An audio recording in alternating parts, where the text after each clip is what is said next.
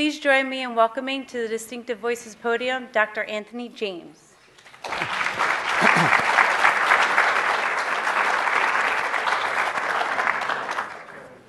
Thank you, Jennifer. It's a distinct honor to be here. I guess in sitting here thinking about this, it occurred to me I should have added another slide. But I'd like to dedicate this lecture to the memory of Ralph Cicerone, the former president of the National Academy of Sciences, former chancellor of the University of California, Irvine, friend and colleague, and those of you who know him know he was a great person. This is...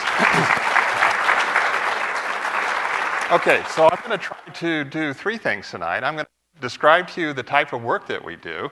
I'm going to give you a broad background on the background for the topic, and then I'm going to get into a little bit about the science. Now, I'm not going to try to go so deep that I leave those of you who aren't molecular biologists or insect biologists so far behind that you don't know what's going on. And if you get a little bit confused and there's an urgent question, I will take questions en route just to give you an idea of what's going on. And at the end, I will tell you how we think we're going to apply this technology to the real-world problems. And of course, after that, we'll have the question and answer periods. All right, let's see if I can get this going. So for those of you who didn't Google this, all right, Zanzara is the Italian word for mosquito. All right, and Vitruviana will become obvious shortly when you imagine this image here, all right, as something that may have been ancient. And this is actually a picture or a graphic developed by one of our colleagues, Valentino Ganz, who, in addition to being an excellent scientist, is also somewhat of an artist, as you can see. All right, so each slide has at the top a question that we're trying to answer in the content of the slide. So hopefully that'll keep you on pace for where we're going here. So the first question, of course, is what is malaria?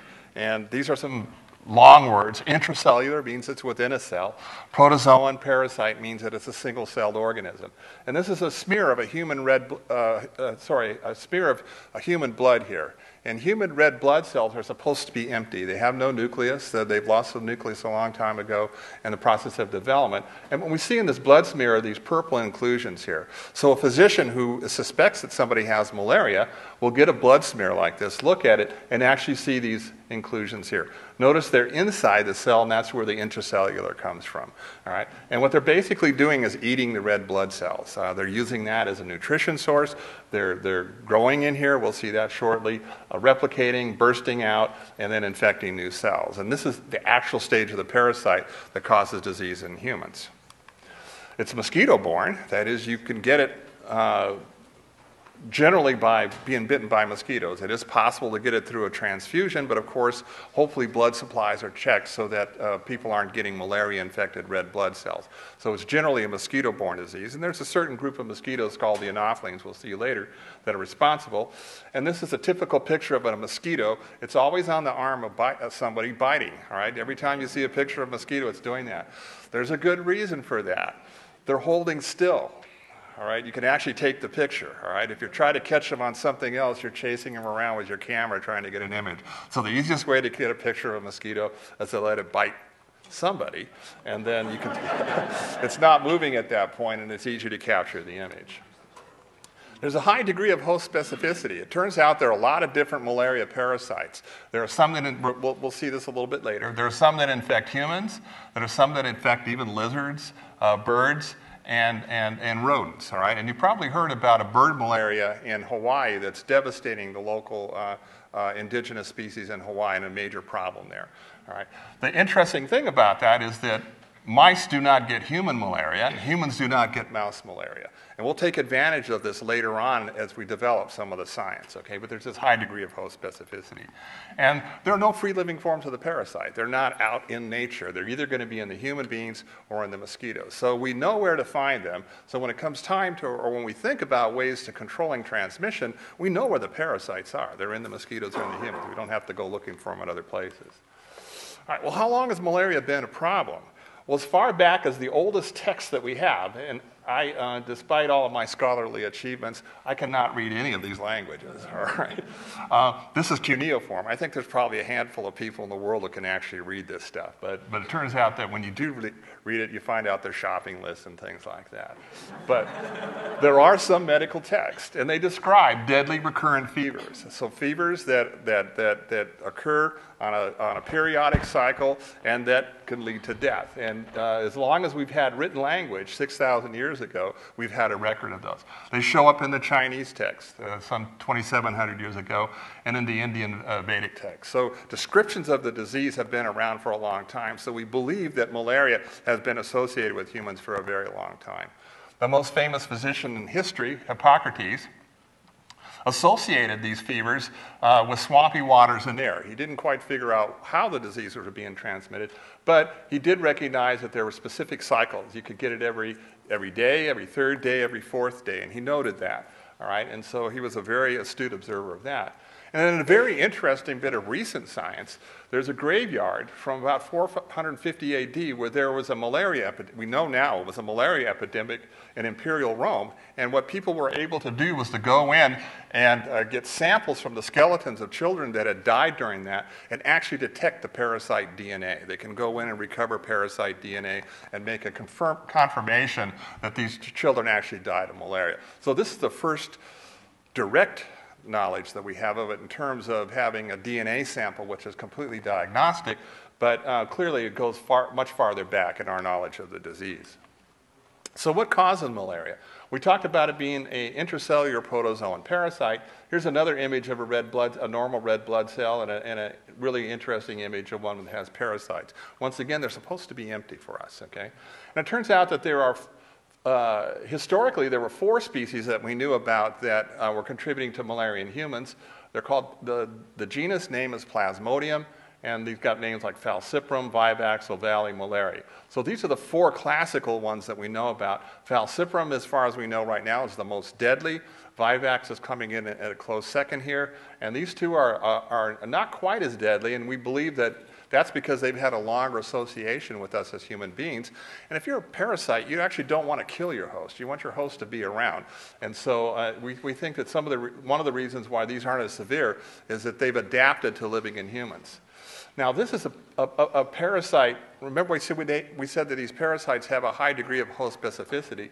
This is a parasite that's normally found in non-human primates. All right. But the pressures are on this this parasite because the number of non-human primates in the world is getting smaller. All right. The number of people are getting larger. The mosquitoes are still biting, and what we're finding is that this parasite is now causing disease in human beings. All right. And so it's adapting as we sit here to the fact that its primary source is disappearing, and there's all these other things out there, the human beings, that are good hosts for that. And there's actually maybe a 6th one that's doing. So this is an interesting thing about this particular field is that we can't sit still. This is moving on this as we work on it. Well, how do we get people get malaria? We talked about this before.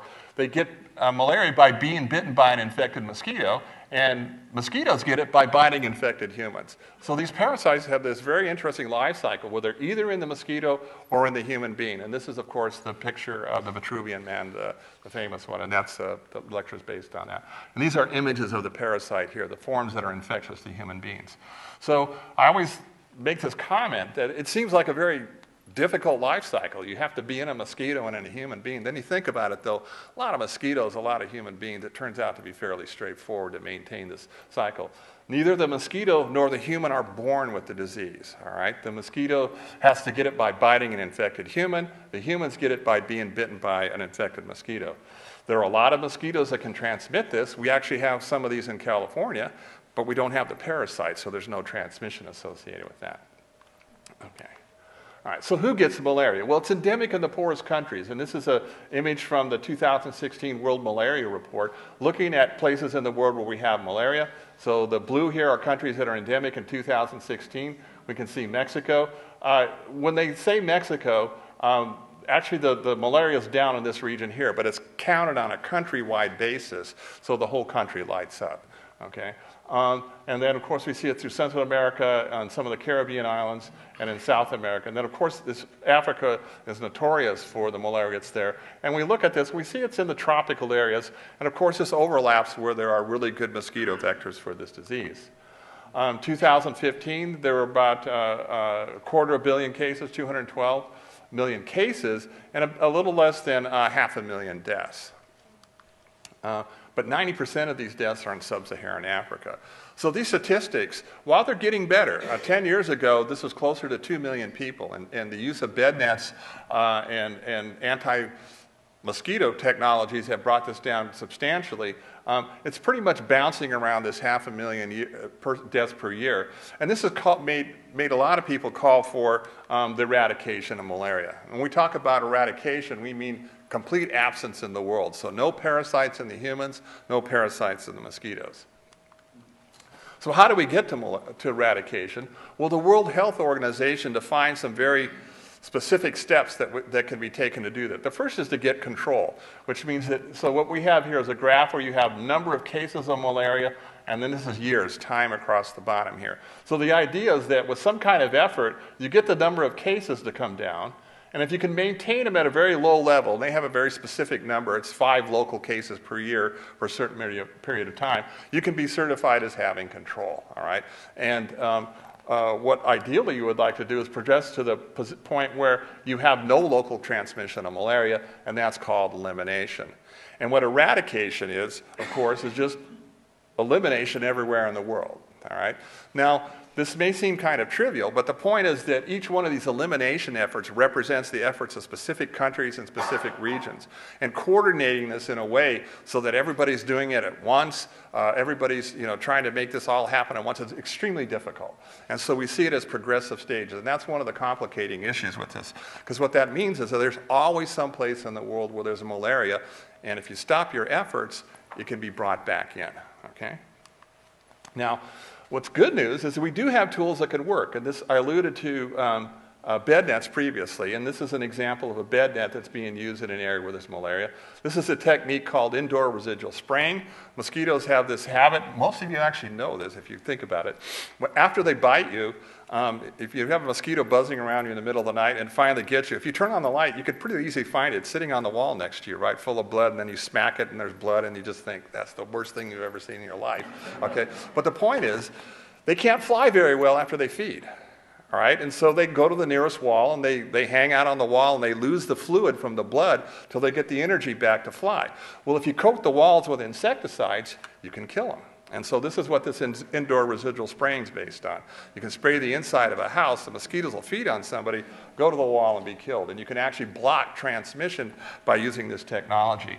You can eliminate breeding sites. We'll see that the mosquitoes breed in water, and if you control the water, have an ability to affect the water, we call this environmental management, you can affect it. And of course, drugs can be used in many places to control it. So we used to have malaria in the United States. These are maps that are produced in 1940, and what we see here is a distribution of malaria. And we can see, of course, it's associated with, this is large river deltas in the United States. This is the Mississippi River Delta, and this is the the very humid areas in the United States. So this is a distribution of malaria, and this is actually mortality. Okay, but using DDT, which came along in 1939, the United States was able to use this and water management technologies to actually become officially have official elimination in 1951. All right, we still have sporadic outbreaks of malaria in the United States, believe it or not, in San Diego County, because we have the mosquitoes there, and every once in a while somebody will come across the border carrying parasites, and we'll have what are called focal outbreaks. All right. Fortunately, our public health system is excellent. They get on it right away, and we don't see an epidemic associated with that. But the message, once again, is that if the mosquitoes are there and the disease is brought in, you have the ability to have a local transmission. All right? And so these are some countries where the lighter ones are in control stages, and then some of them are pre-elimination stages. But this should show that there is some progress being made on that. So if that's the case, why is malaria still here? All right. And It's because in many cases, the current tools we have been never applied, and that could be for geographical, political, or economic reasons. There are some places in Africa where it's just too dangerous to go to do anything, all right? And as a consequence, malaria is going to persist there, all right? And as long as it persists, it's a threat to the rest of the world because we're keeping the parasites alive.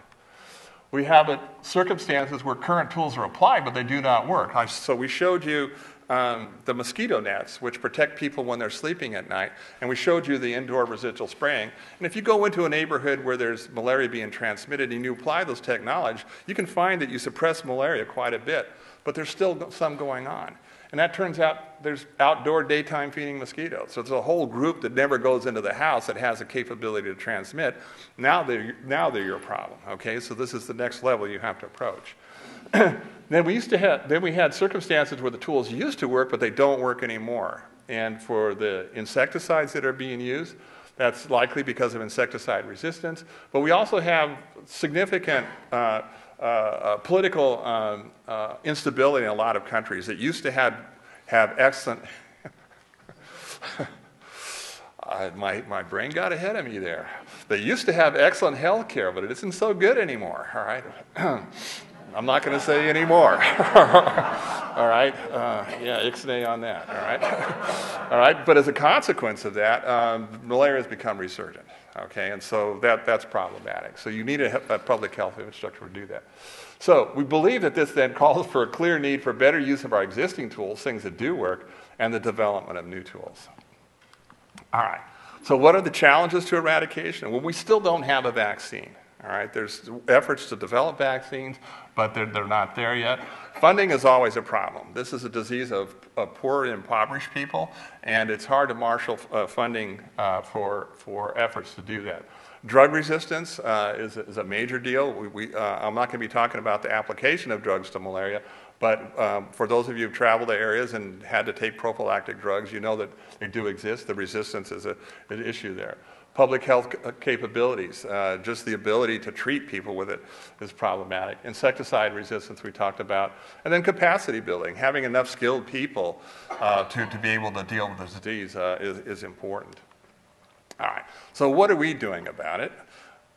Well, we're trying to develop novel genetics-based strategies to prevent malaria transmission. So this word genetics is going to come up on multiple occasions, and we'll try to walk you through this here. And the idea is that we're going to prevent mosquitoes, and there's one right there flying around in here. You get really good at this when you work on it, all right? That's not a fruit fly. It's not, I mean, that was a mosquito, all right. What we're trying to do is prevent infected mosquitoes from biting people, all right? And the reason we like the idea of using genetics, and we're talking about genetically engineered mosquitoes, is that we think that they can be highly effective. They're species specific, so it's a technology that targets only the insect you're going after because of the genetics, and we think they can be highly cost effective. All right. So what are the genetic control objectives then? If we were going to do this, what would be the end point of the work that we're trying to do? Well, the first one is population suppression. We call this no bite. You don't get bit. So if you don't get bit, you can't get malaria. Remember, you're not born with it. You have to be bitten by an infected mosquito. So this reduces or eliminates mosquitoes. And you can think of this as a genetic analog to an insecticide, all right, something that will actually kill the mosquitoes. All right. We have a lot of people who are interested in working on this. A lot of efforts are going into this, but it's subject to what we call in the lab the public health paradox. And that is when public health is working really well, nothing's happening. And so people who are responsible for maintaining public health will be looking at their budgets and say, I'm spending $2 million a year on mosquito control. You know, we don't have malaria. I could use that $2 million for something else. They pull that money out of that and they come back, all right? Because you're not ever going to kill all the mosquitoes. So this works really well when you have resources that you can dedicate to it and use on a routine basis, sustainable method for doing that, okay? But a lot of places don't have those kind of resources, and they get into this situation where they have epidemics go after them, bring them down, pull the resources out, and they keep coming back. So the population suppression technology, while it will work, once again, in areas that have the resources, is not something that usually can be worked on in areas where they have limited resources. So we do something different, which has been called population, it's called population alteration now. It started out being called population replacement modification, and now it's called alteration. It has to settle down and get a name. But the idea here, we call this a bite strategy, because you can get bit, but you're not going to get malaria. Now, nobody likes to be bit by mosquitoes, but it's a whole lot worse when they're carrying diseases, all right? So the idea here is we can change the mosquito's ability to transmit the pathogens. All right, so we say, hey, look, we're not going to be able to kill all the mosquitoes. We know that's a problem. Our real problem is the pathogen, all right? Can we do something about the pathogen and maybe use the mosquitoes to get at the pathogens? So, just as a shout out to the locals here, both of these approaches are being developed here at UCI for preventing human malaria parasite transmission, and we'll explain these images shortly. All right.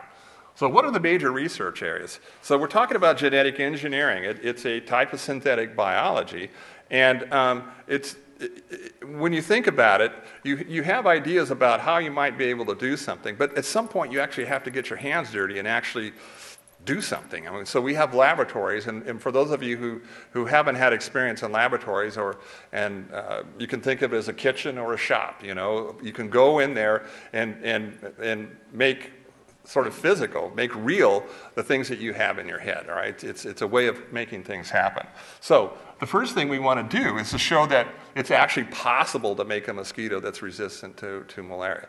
So we do this in the laboratory, and if we're successful with that, whoops. Jumped right to it. We would like to figure out if we make a gene that does that, can we get it out into the field? And this is a very famous person here releasing a group of mosquitoes at a TED Talk. It turns out these aren't dangerous, and you'll see why in just a second. But this is not how we're going to do it, all right? We need a much better method than somebody from Seattle letting go a whole bunch of mosquitoes in an area where there's no malaria, all right? We've got to do a better job. And then we actually need to know what the field is like, all right? Because the biology of the mosquitoes that are transmitting is going to be very different depending upon where you're at. And here we have a village in sub-Saharan Africa, which looks very different from the Amazon basin, where you have houses right on the river, and looks very different from an urban area in India, all right? But there's malaria transmission in every one of these areas. And so you can imagine that the biology of the mosquitoes is going to be quite a bit different in all those places, and that it turns out to be true. So as you move from here to here, you've got to know ahead of time what your targets are, to the point where you're making some plans of the design features of the mosquitoes that can allow them to work well here, here, or here. All right? All right. Well, what should we know about mosquitoes? So this is biological language, but it's easily translatable. They're called holometabolous insects, which means they have distinct embryonic, larval, and adult stages. And most of you are actually familiar with this in terms of butterflies. You recognize the butterfly as having a caterpillar, it makes a cocoon, and then this wonderful animal comes out, and everyone's happy about it. It's the same sort of thing. It's not such a wonderful animal, people not so happy, but they have this sort of caterpillar stage. In this case, it's called the larva. They form a pupa, which would be the cocoon, all right, and then from this emerges an adult, all right? So they have these distinct stages. The significance of this is that the malaria parasites are in the adult, all right? So when we're looking for where we need to go after malaria parasites, our focus is on the adult. But of course, if they're carrying genes, they're going to be carrying genes through all these different stages, okay?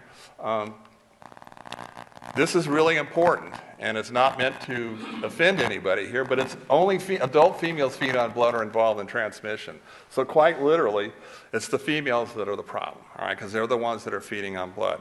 Now, why are they feeding on blood? Well, it's a great source of protein for nutrition and egg production, all right? They are responsible for producing eggs for the next generation.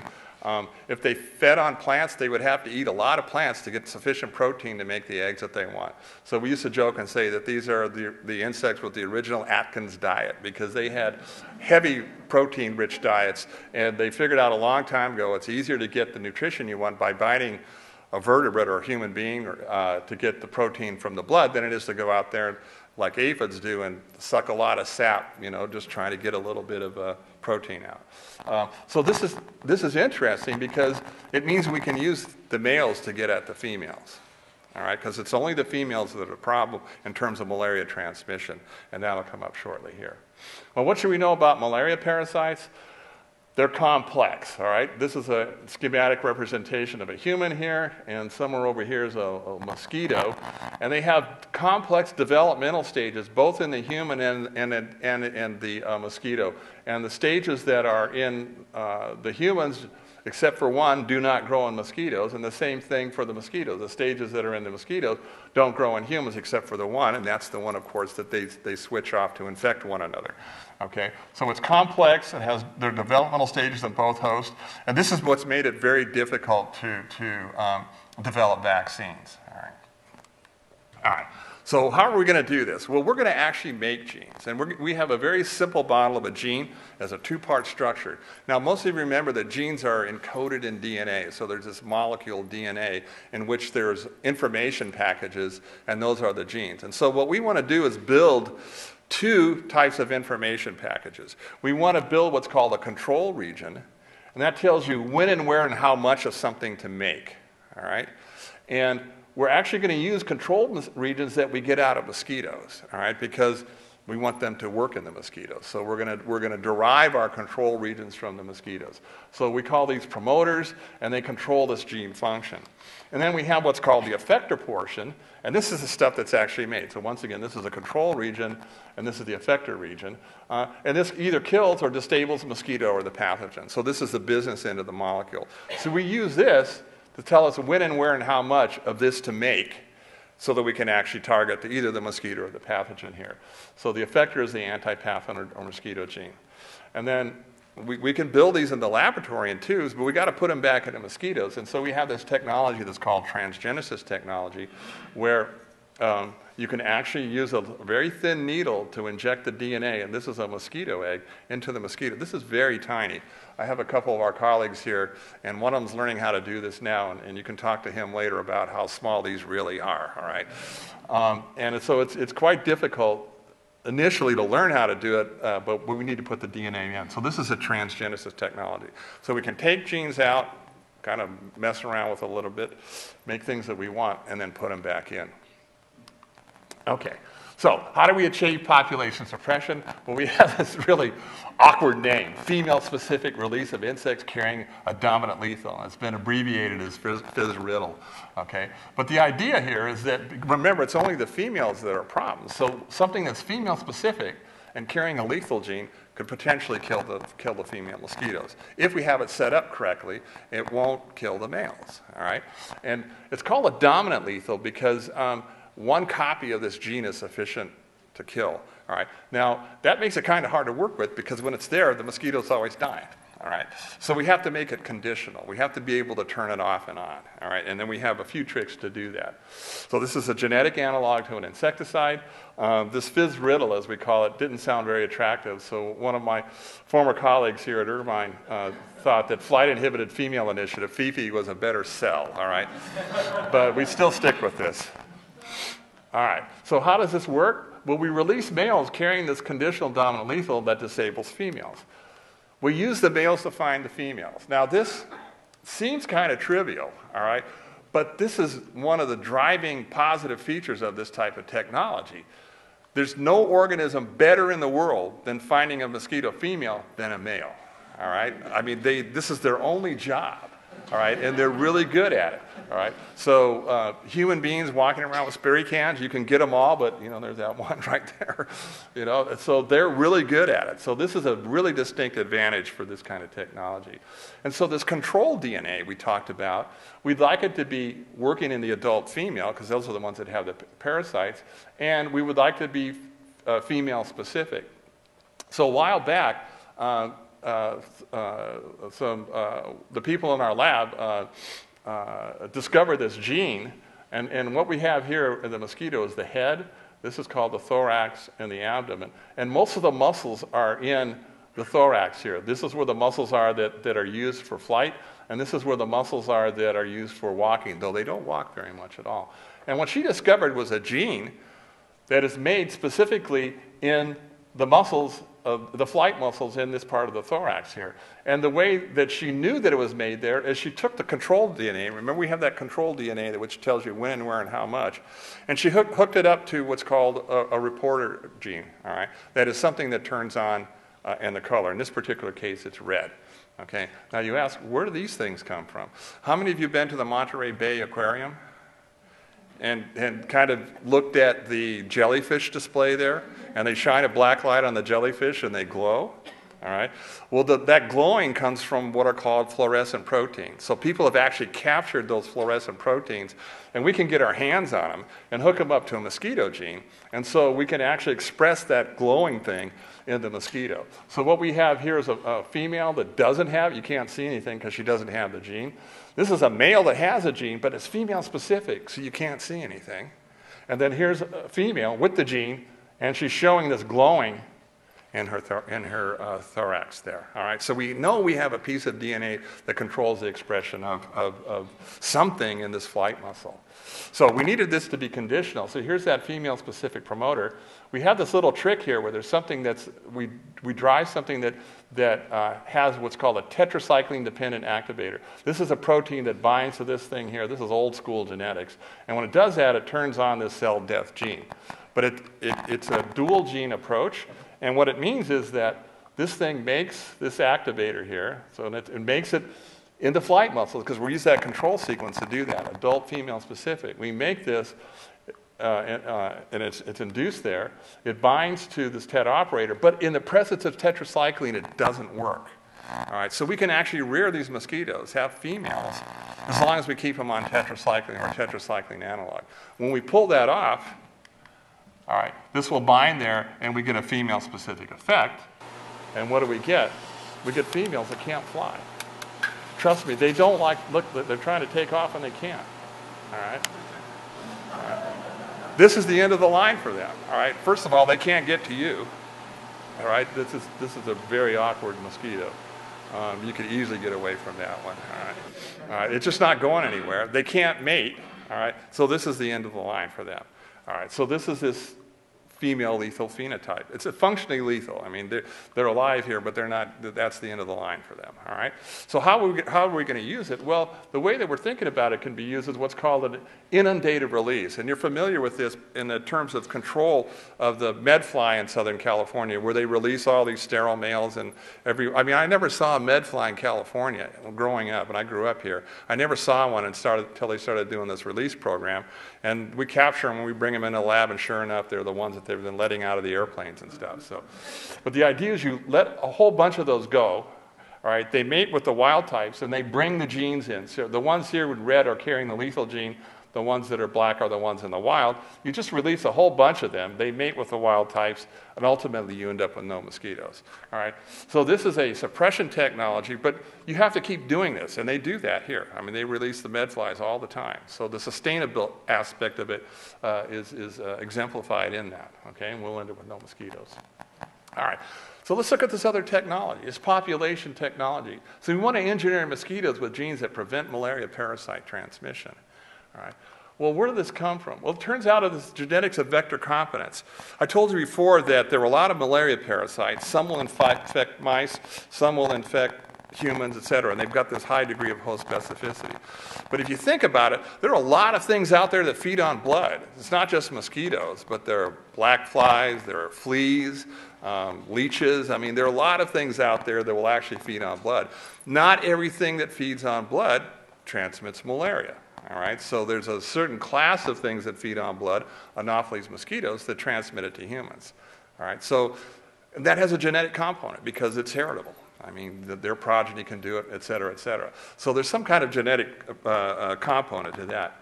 In addition, if you have a species that can transmit, you can actually go in and select from that population ones that are really good at it and ones that aren't so good at it. So we talked about things that are susceptible, they take the parasite and pass it along, and things that are refractory, that are resistant to it. And You can do this by taking these mosquitoes, feeding them on a blood meal that has parasites in them, and then going through and picking out all the ones that are infected and the ones that aren't. And you separate them into 2 groups. And you do that for 5 generations, and you end up with 2 populations that are distinct. One which is really good at transmitting malaria, and one that's not so good at transmitting malaria. And when you have that, you can do old-fashioned genetics. You can cross them together. You can ask how many genes are involved. Are they dominant? Are they recessive? And one of the surprising facts that come out of that type of work is that in many cases, it's one gene that had a really strong effect on whether or not one of these mosquitoes could transmit and one could not. All right, so single genes could have a very pronounced effect. And when we first were looking into this, we thought, well, that's great because we're going to make one gene. All right, this is exactly what we want to be doing. All right. All right, so this is where this came from. And the idea then, of course, is we could somehow introduce this gene that we're making into a mosquito population.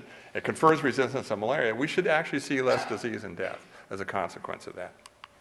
All right, so what are the benefits of this? Well, we think it could be sustainable because you're leaving the mosquitoes there. They're hanging out of the genes, all right? So as long as they have the genes, they will be resistant to malaria parasites.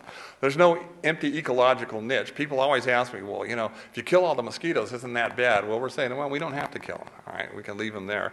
There'll still be a pain, but they, whatever niche they're fulfilling. This is something we won't have time to go into, but with small numbers, they're stable. But what's important about this is that it allows these last 2 things. You can go into an area cleared of malaria and then move your resources somewhere else and work there with some kind of confidence the area that you've cleared will remain free of malaria. So we don't all have to wake up one night and try to get rid of malaria in one day. All right, we can go place by place by place with confidence that the place we left will stay malaria free. All right, and that's a big deal. All right. All right, so what's our experimental system? Well, we're working with this deadly human parasite, Plasmodium falciparum, and a mosquito called Anopheles stevensii, which is a vector of malaria in Asia. I put this in for the aficionados there. All right, so what's the strategy? Well, this is a representation of a mosquito. This is the female mosquito here. Her feeding apparatus is here. She's actually feeding. This is somebody in the lab. And what we've got is a schematic representation of the inside of a mosquito. So we have this structure that's called the midgut.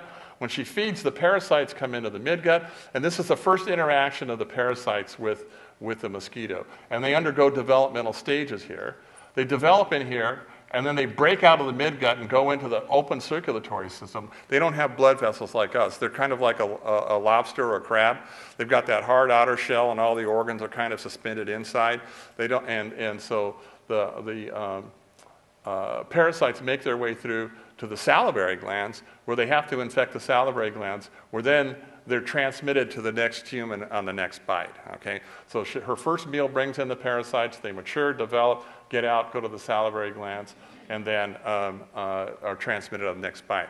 So we talked about that control DNA: when, where, and how much of something to make. Well, I like to call this genetic engineering instead of genetic modification, because we'd like to imply that there's some thought that goes into this. And so one of the engineering principles is, let's put these molecules where the parasites are. All right, so let's put them in the midgut, the open circulatory system, or the salivary gland. So we need control DNA that will make these things, make these molecules in these various compartments here. And so we have the midgut, as it's called here. We have the stages that we can go after. We have the open circulatory system, and then we have the salivary glands. And you don't need to memorize these names, but just know that there are specific parasite stages that you find in each one of these compartments. Okay, so how do we find these control sequences? I'm just going to give you a flavor of how the work is done. It's not important that you understand the intricacies of this, but this is a quantitative way of understanding it.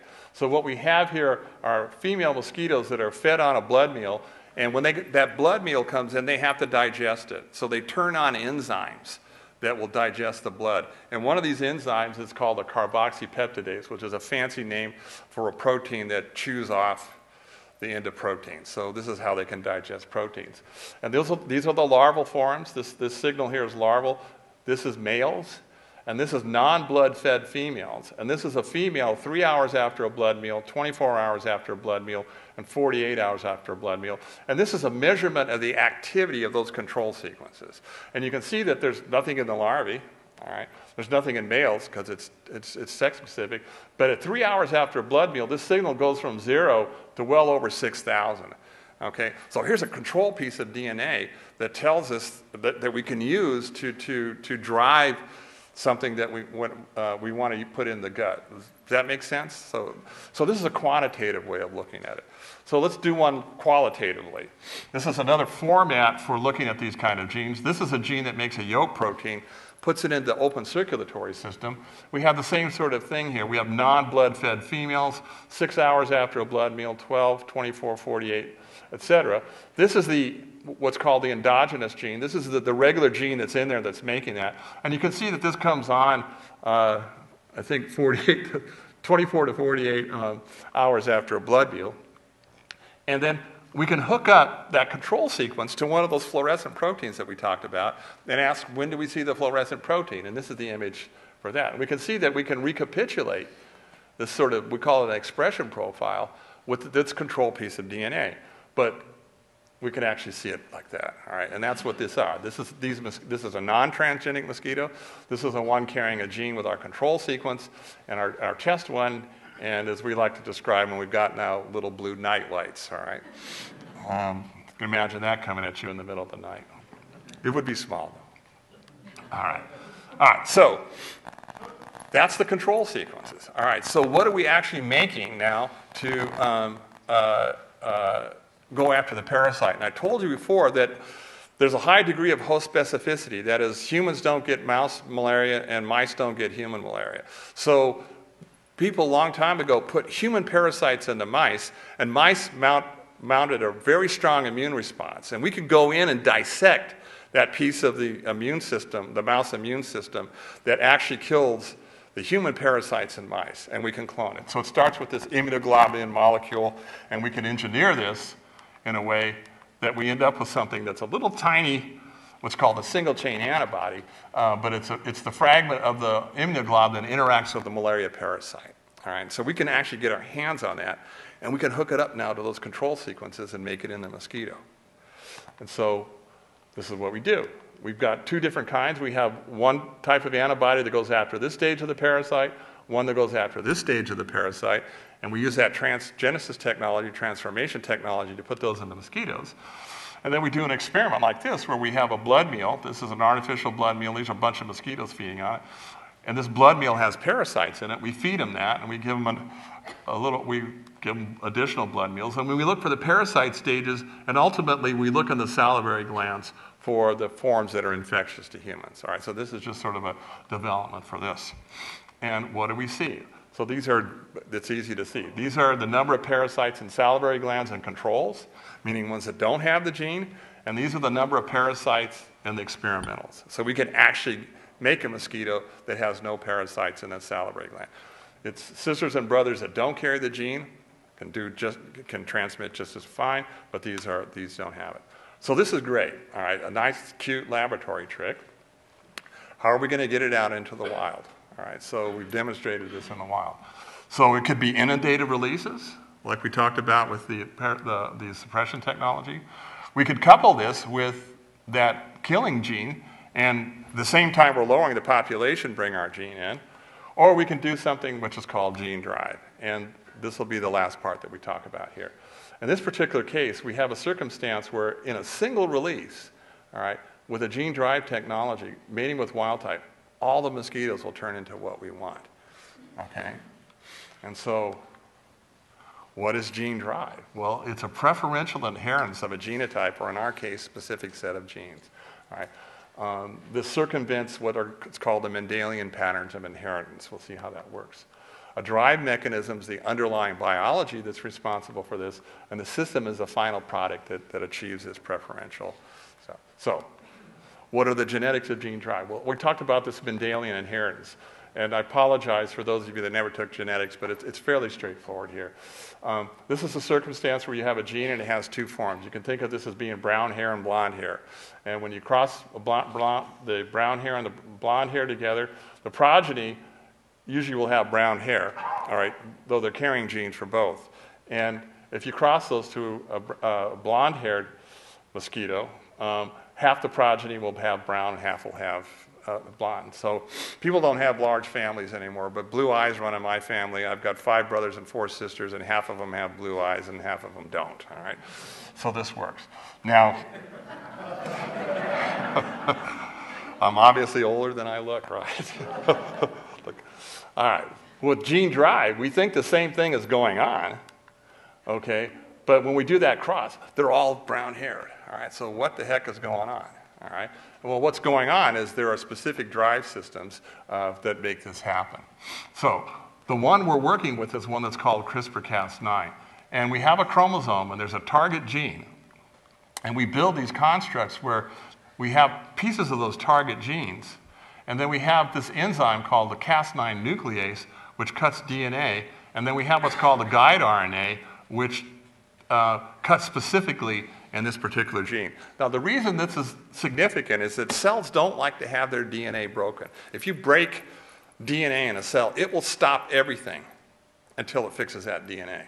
So the reason radiation works on cancer cells is it breaks chromosomes, and those cancer cells won't divide until they try to fix that damage. And so that's one of the reasons why that actually works. You can also do that with chemicals. The idea is you're breaking the chromosomes, and that causes the cells to stop.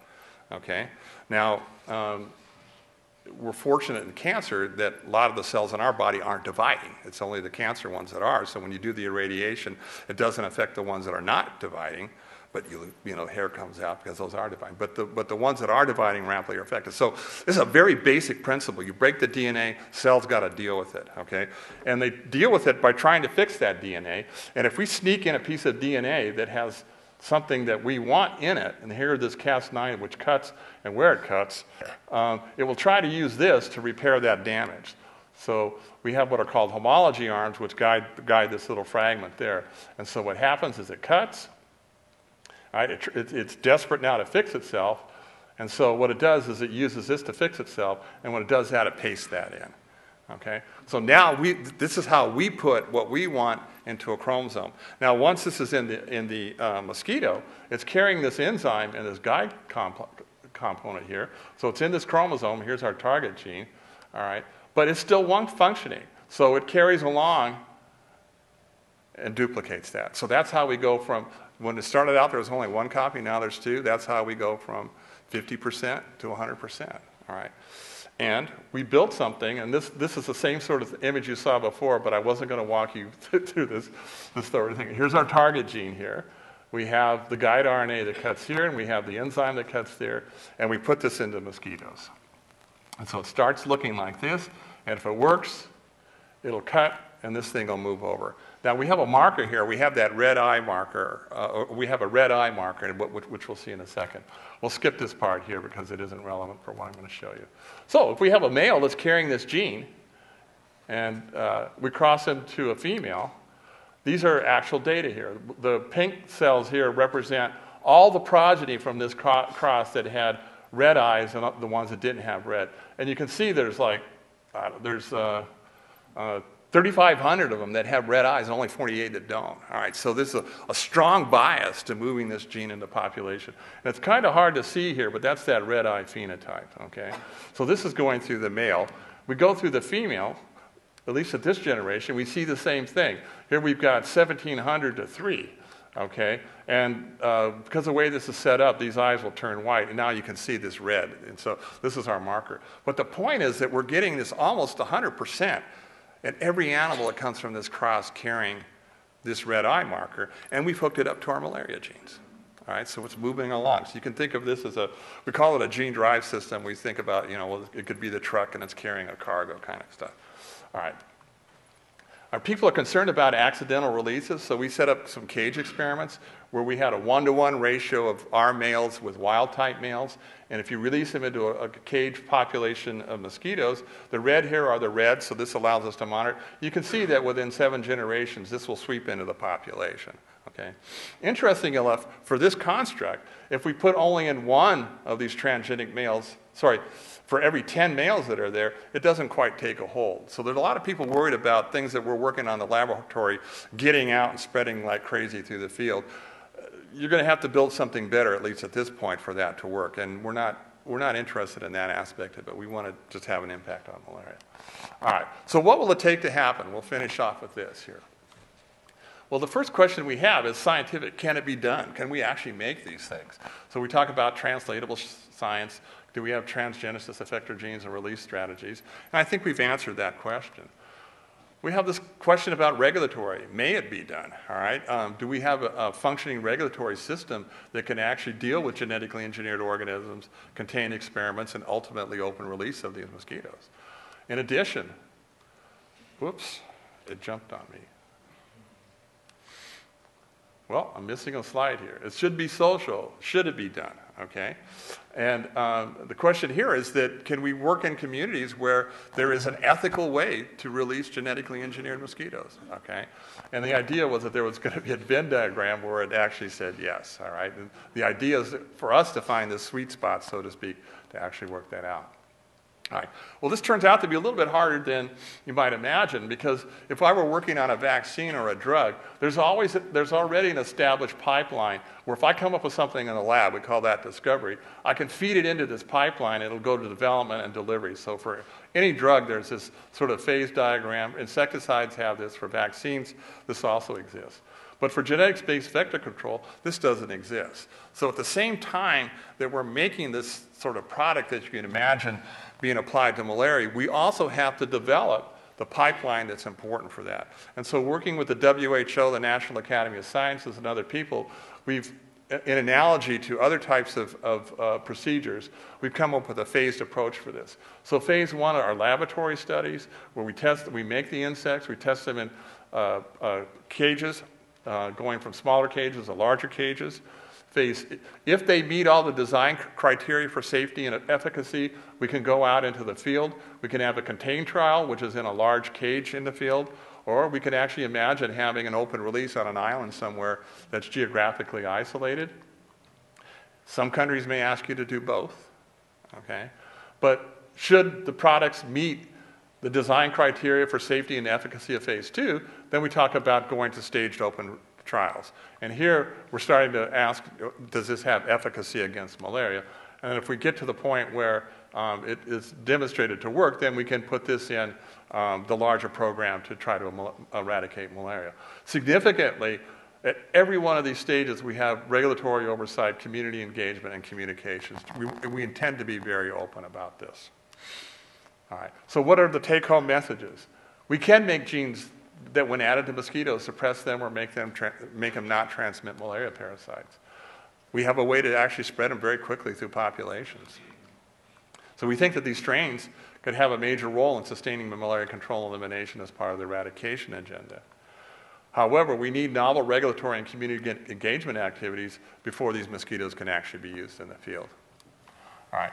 So this is the last two images here. This is to remind you that I don't believe that our technology alone is going to be sufficient to eradicate malaria. So these mosquitoes have specific applications for places in the world where they will work very well, other places they're not likely to work. So we need the full complement of activities: therapeutic drugs, insecticides, surveillance, prophylactic drugs, diagnostic tools, et cetera, before we're going to actually get to eradication. All right, so we're just part of the overall picture.